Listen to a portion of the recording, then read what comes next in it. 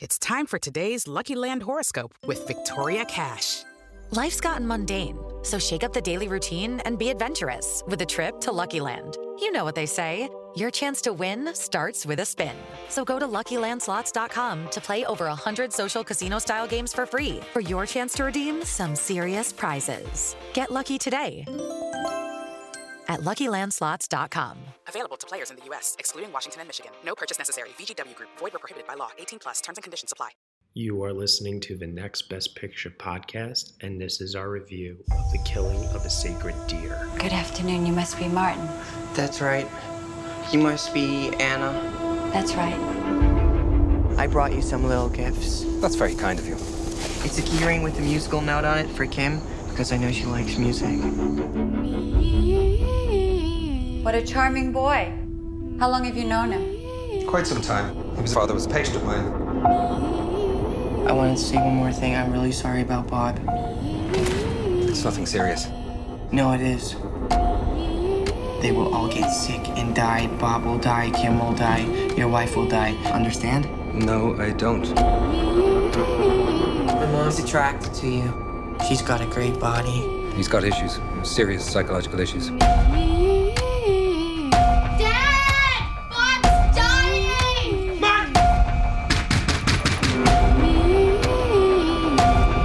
You do realize, Stephen, we're in this situation because of you. All right, everyone, you were just listening to the trailer for The Killing of a Sacred Deer, and the story is as follows. Dr. Stephen Murphy is a renowned cardiovascular surgeon who presides over a spotless household with his wife and 2 children. Lurking at the margins of his idyllic suburban existence is Martin, a frivolous teen who insinuates himself into the doctor's life in gradually unsettling ways. Soon, the full scope of Martin's intent becomes menacingly clear when he confronts Stephen with a long-forgotten transgression that will shatter his domestic bliss forever. The film is starring Colin Farrell, Nicole Kidman, Barry Keoghan, Rafi Cassidy, Sonny Suljic, Alicia Silverstone, and Bill Camp. It is written and directed by Yorgos Lanthimos and co-written by Efthymios Philippou. Joining me for this review, I have Will Mavity. Hello, everybody. I don't quite have words to describe what I just saw. But we're going to try.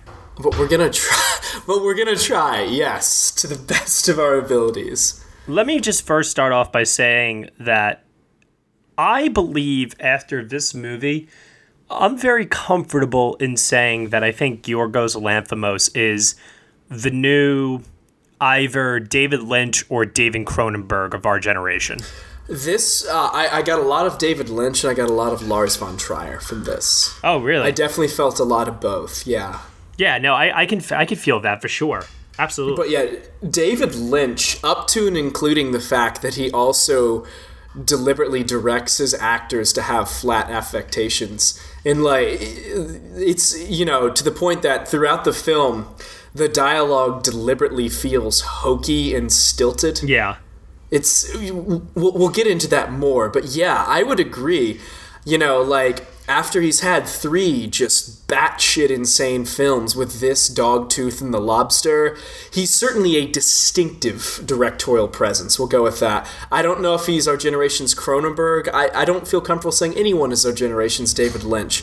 But as far as weirdness and uniqueness goes, he comes close. Well, the reason why I say that is because David Lynch has a way of making his audience feel like they're in a dream or a nightmare, if you will. His films are like hallucinogenic.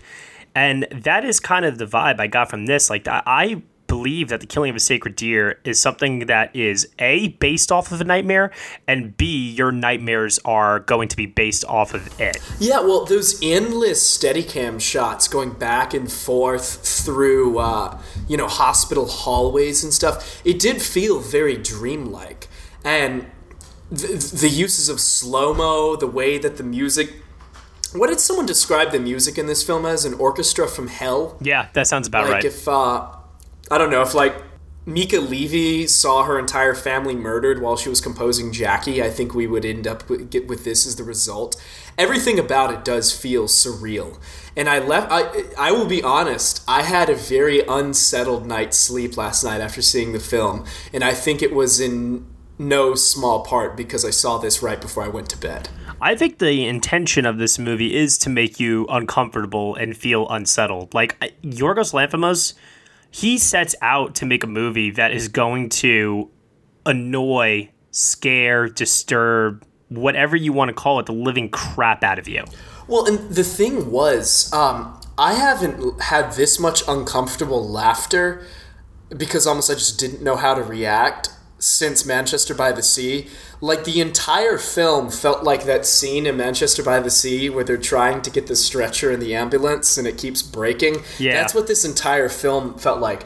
So, but there are scenes near the end of the film where actions are attempted to be completed and can't be over and over again. And while both the tension ratchets up and makes you feel anxious, at the same time you laugh. Or every time somebody falls, for example, you can't help but giggle. Like, it's in a weird way a very funny film because everything about it makes you feel so uncomfortable. Like, every interaction, but in the fact that the dialogue is so stilted, and Barry Keoghan's line delivery is so... At first I thought he was a bad actor, and then I realized he was deliberate, and it fits so well. I have never felt this uncomfortable in a theater. You know, there were 6 girls, like a group of girlfriends sitting in front of me during this movie. And I don't know what they thought they signed up for, but clearly it was not what we got. And they were looking at each other like, what the hell is going on? Giggling, laughing, like you said. I maybe laughed twice at certain things in this. And I mean, it's interesting that you had that reaction where you laughed obviously more than I did. I was taking it very seriously while watching it, I suppose. But I could understand why some people would find it darkly humorous at times, especially Barry's delivery. I mean, speaking of delivery, though, Colin Farrell needs to team up with Yorgos Lanthimos on every single one of his films moving forward. He delivers the dialogue so perfectly in this and in The Lobster, I feel like. Colin Farrell reminded me a lot of, and I think part of the reason I laughed was combined with his dialogue, some of these very long-winded soliloquies, it reminded me a lot of his In Bruges dialogue, so I was prepared to laugh. Like the scene where he's like, you know, if you're an ophthalmologist and I had an issue with my eyes, then maybe I'd take your advice. Reminded me so much of, if I was born on a farm and was retarded, then maybe Bruges would impress me. But like that, and then the line delivery, whenever Barry Keoghan said something, for example, he's like, yeah, I started smoking cigarettes 6 weeks ago. Now I'm addicted. Just the deadpan delivery, that was so funny. How about the deadpan delivery of the threat itself and how he tries to say it as quickly as possible that by the time he's done saying it, you're just like, wait, what did he just say? You know? Again, that absolutely cracked me up. And just when at one point Colin Farrell's daughter tells someone that they love them, just in the delivery, it's like, oh, I'm sorry, it's just because I love you so much. Like, I honestly think, despite being in many ways a horror film, like The Lobster, this works as a great comedy. I found it very funny.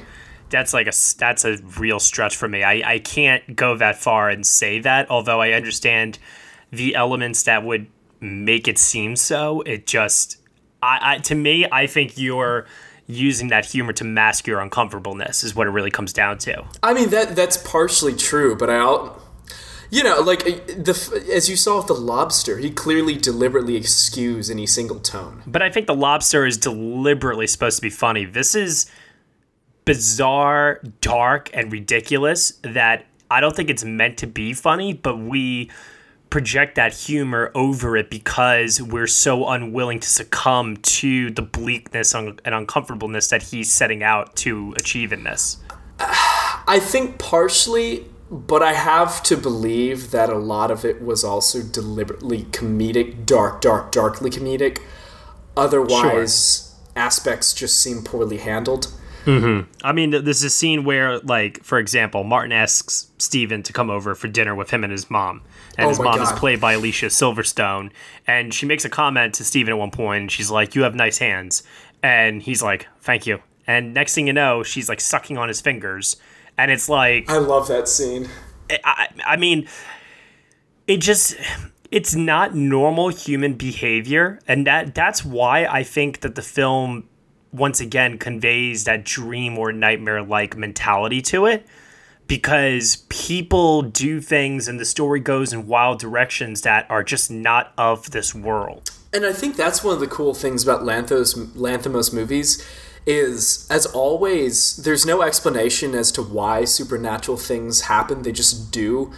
Like, people have the ability to curse other human beings in this because they do, and it's not really questioned whether or not they can. Just like in The Lobster, people can turn people into animals. It's just there.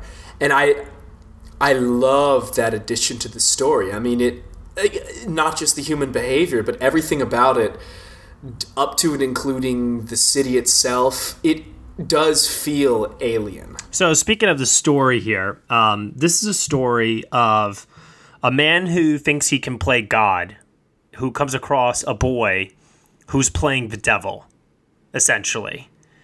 And it's a Greek tragedy in many ways, and it's also kind of a retelling of the biblical story of Abraham having to sacrifice his son Isaac. And I found all of this to be A, very interesting, B, horrific, and C, the one part of the movie that really kind of maybe undid it a little bit for me was when Martin says in dialogue that it's all a metaphor. Oh my God, I thought that was awful. Now, the action leading up to that certainly left an impression on me. I won't say what it is, but Martin does something very distinctive and memorable. But yeah, that bit of dialogue was awful. No shit, it's a metaphor. Like, they didn't need that. And I almost feel like they were pandering to the audience that just wouldn't get it. And then also they did really lay the biblical symbolism on very, very thickly, where Martin's sitting in a chair and people start kissing his feet. And then, they had crosses in the background a lot. Like, whenever they go to this school, you see crosses everywhere. Something like that was very on the nose. You would probably get it that this guy's the devil, regardless. This kid is the devil. He's so clearly evil. It's like Damien from The Omen grew up and became Martin. Yes, exactly. But some of the other symbolism I thought was fun. I liked the watches that show up a lot, and basically the minute that Colin Farrell gives Barry Keoghan the watch, he passes on his ability to control time to him, I guess, or to control the time in his life. I thought it was more so of a time of other people, because at the end of the day, he's a heart surgeon that literally holds the power of life and death in his hands for the people that he's operating on. So I looked at it more so as when he gives him the watch, now all of a sudden Martin has that power, and he in turn uses it on Steven. It's interesting because we're not really revealing the spoilers so much, but I'm sure for those that haven't seen the film that may be listening to this, they're probably like, what the hell are they talking about?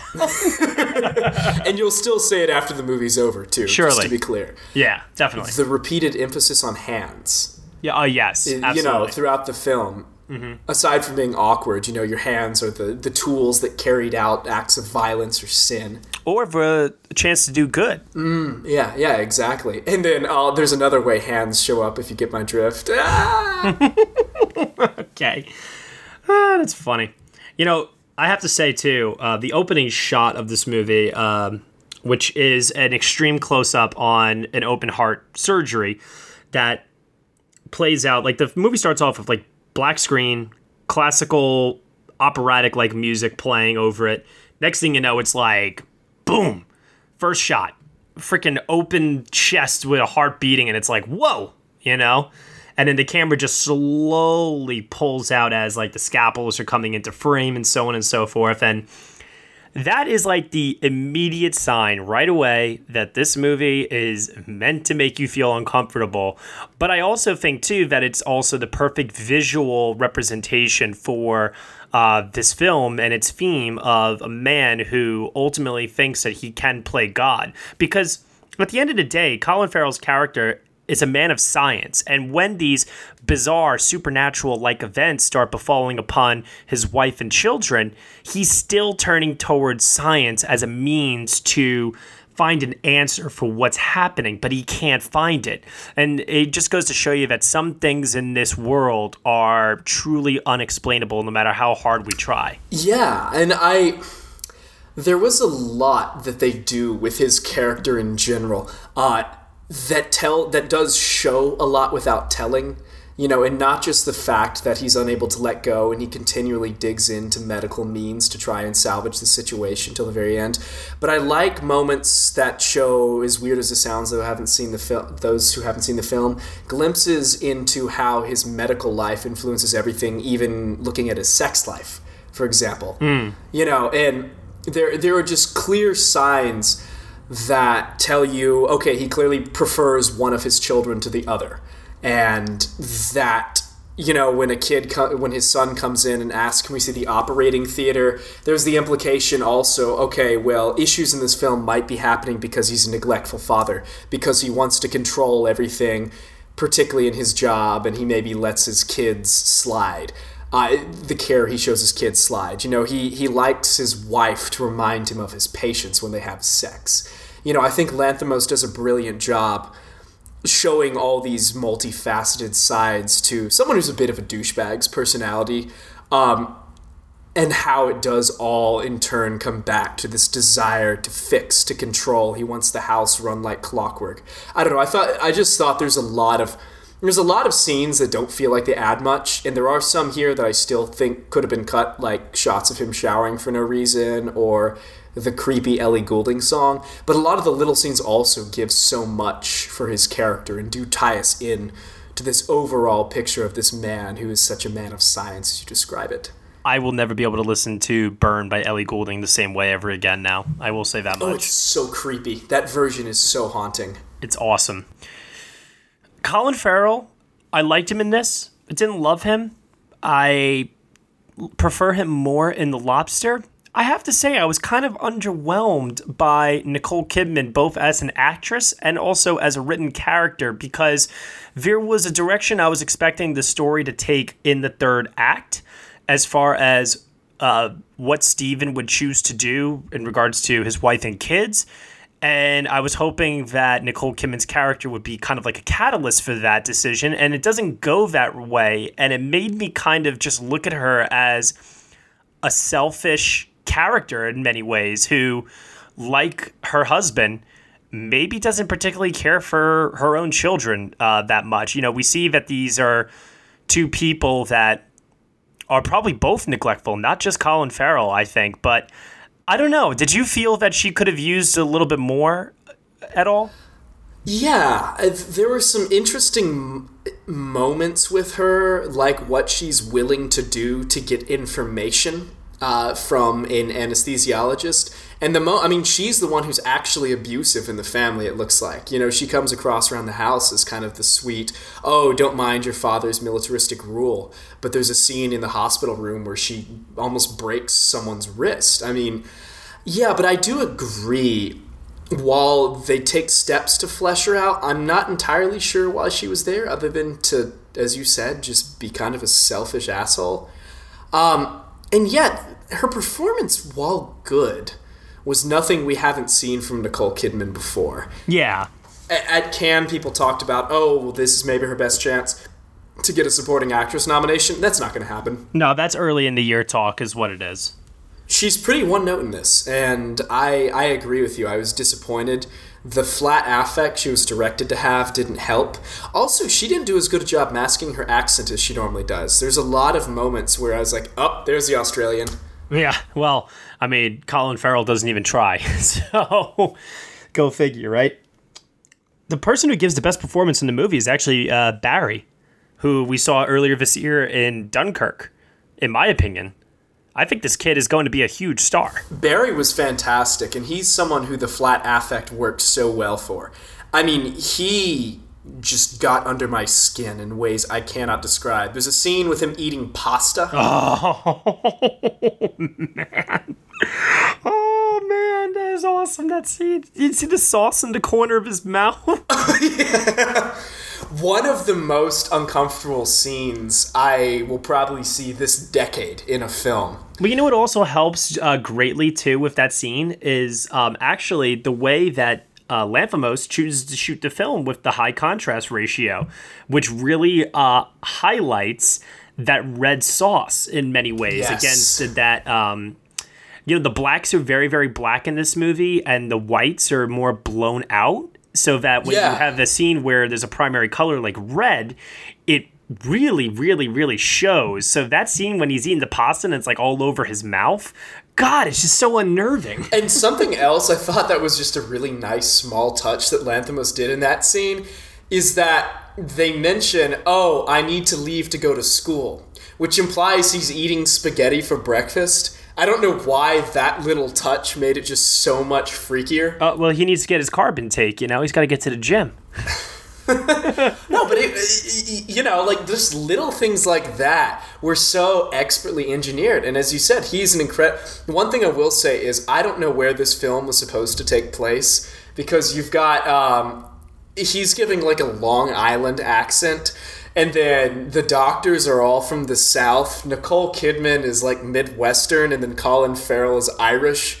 It was a little odd that there was no... His American accent was the only thing that didn't do it for me about his performance, and presumably this is his first time trying to be American. But you know what I mean? It reminded me a lot of Emery Cohen's accent in Place Beyond the Pines. Sure. But other than that, honestly... He might end up in my personal supporting actor top 10 for the rest of the year. Mm-hmm. I hear you on that. Yeah, he's stunning in it. Other aspect I want to give a shout out to, I'll never listen to it on its own, but the score is fantastic. Yeah, I'll never, ever, ever listen to this score. It's just, it crescendos to certain points where it almost functions like a jump scare, but it's not. To the point, I was trying to decide where the sound editing began and where the score ended, because there are some great moments where the climax of the film, basically, every time something's about to happen, you're going to get another bop from the score, but it doesn't come when you expect, and every time it happens, you jump. And there's sudden cuts to the point that I can't figure out if the film was badly mixed audio-wise, or if it was just deliberately we want the score to drown out everything. Mm-hmm. It was overpowering. But in this context, and only in this context, it worked. I want to ask one final question before we get into final thoughts, grades out of 10, Oscar potential. And that is, in regards to the theme of tipping the scales of justice and why certain people are taken out of this world, what are your thoughts on the devil, God, whatever you choose to believe, choosing when it's time for people to die, and how the film comments on that? So this film seemed very nihilistic to me. It seemed like there was very clearly a devil. I can't say there was a God present. Everything seemed very, very unfair. The person who dies seems fairly innocent and undeserving of their punishment. There are people who clearly, in fact, almost everyone in the film is a bad person. Most of the people who work at hospitals are assholes or cheat on their spouses, and they all keep going on into old age. I saw this as a world of sadness and death, in very little true justice, despite what the devil character is trying to describe as justice. Nothing seemed fair here. So, you look at it as the devil is always present in this world, but the... God's off having a smoke break somewhere. Yeah, essentially. Okay. All right, interesting. Final thoughts, grade out of 10, Oscar potential. No Oscar potential. This isn't going anywhere near the Academy. Just forget that. But I will say, just for personal enjoyment, I thought it's very well shot. I could have done with a fewer long tracking shots down hallways, but the images are striking and a bit hypnotic. So in my personal awards, it's probably in my top 10 for cinematography. As far as a grade out of 10, in a perfect world, I'd give it a 6.5, but I'll give it a 7. No, actually, no. It's a clear 7. It's a clear 7 for me. Yeah. I mean, 7, on the next best picture scale. Very good, few flaws, but overall good. So yeah, that sounds about right. For me, this is a dense film. It's the kind of film that I really like because it gives me a lot to chew on and think about in terms of themes. There's a lot in terms of how the pieces, of the filmmaking, from the cinematography to the music to the way that it's even edited, really elicits a reaction and is in service to the vision of the director and allows for you to be able to walk away from this and have the kind of conversation that Will and I are having, as opposed to, did we like it? There's a lot to actually chew on here, and I always appreciate films that do that. I like films that challenge me, and this is definitely a challenging film. This is balls to the wall, pretty insane, actually, and it's also one of the most high concept films of the year, that's for sure. If The Lobster was a 9, which it was from me, and Dogtooth is a 7, I am very comfortable putting The Killing of a Sacred Deer with an 8 out of 10. I echo what you said before, Will. 0 Oscar potential. There's absolutely no way, despite coming out of Cannes this year where it premiered, people thinking, oh, it could get screenplay. Oh, Nicole Kidman. No. There's absolutely no way in hell. But Yorgos Lanthimos solidifies himself now, for me at least, as maybe not this generation's Lynch, this generation's Cronenberg, Lars von Trier, as we said before, but this generation's somebody. His films have now become, for me at this point, event films that I need to see what he does next. Yeah, I would agree. I mean, I will certainly... He has not boxed himself in. Yeah. It's a box of chocolates. You never know what you're going to get with him. So I look forward to seeing what he does next and what actors he works with next. I would love to see Colin Farrell show up again.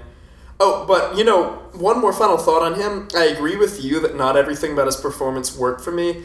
But there's a scene in the film where he cries where I thought he fucking brought it. Oh, yeah. No, there's a moment where he does break down because the decision that he has to make is truly unfathomable. And it's in that moment where you could tell that he's come up with the way to make it. And, I can't imagine, I mean, like, this is Sophie's Choice level shit, I can't. I could never, ever imagine being in that situation. And you know what, too? I just realized if the alternative is he doesn't make a decision and, this consequence befalls upon his family, the non-existence of God in this world makes that alternative that much more terrifying. Oh, yeah. There's only what you mean? You're going to hell, presumably afterwards. There's no heaven. Yeah, like you would think that everybody's going to be together in a nice, happy place, and maybe it's for the best if you can't make that decision. Ugh. God. One other question. We didn't mention the editing. What did you think about that? Oh, this film could have shaved off 15 minutes. Yeah, absolutely. It's 2 hours long, and it's a little too long. This film could have been 90 minutes, easy. Yeah, and I think had it cut off those 15, I might have considered bumping it up to an 8 with you as well. Yeah. I thought there were some interesting cuts in there, but yeah, okay. I'm glad we're on the same page that it needed to really lose some weight. Yeah, definitely. Overall, though, I can't say I enjoyed myself, but I enjoyed myself. Yeah. If that makes sense. Yeah, no, absolutely. I got my cinema fix. Let's put it that way. I'm glad I saw it. I'm glad it challenged me intellectually. I never intend to watch it again. Fair. I will also say this, too. If there's any film this year that I think deserves to be on Criterion Collection in order to get a second view from audiences down the road, this is something that I think perfectly fits within that wheelhouse, I would say. Made for Criterion, without a doubt. Yeah, definitely. Okay, Will, where can they find you on the internet? Find me on Twitter at Mavericks Movies. And you can find me at Next Best Picture. You've been listening to our review of The Killing of a Sacred Deer on the Next Best Picture podcast. You can subscribe to us on SoundCloud, iTunes, Google Play, Stitcher, TuneIn, Player FM, and CastBox. Be sure to leave us a review on iTunes. Nothing less than 5 stars is acceptable in our eyes. Thank you so much for listening, and we will see you all next time.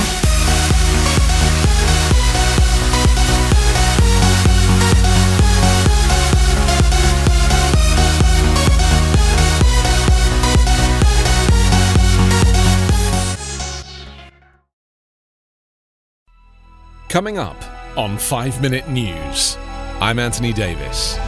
You might think it's partisan because maybe it's critical of one side or the other, but it's not. It's just the truth. And I think that's also something that's kind of unusual for Americans listening to the radio or to podcasts, because the news landscape in the States has been so partisan for so many decades. So 5 Minute News is verified, truthful, independent, unbiased, and essential world news daily.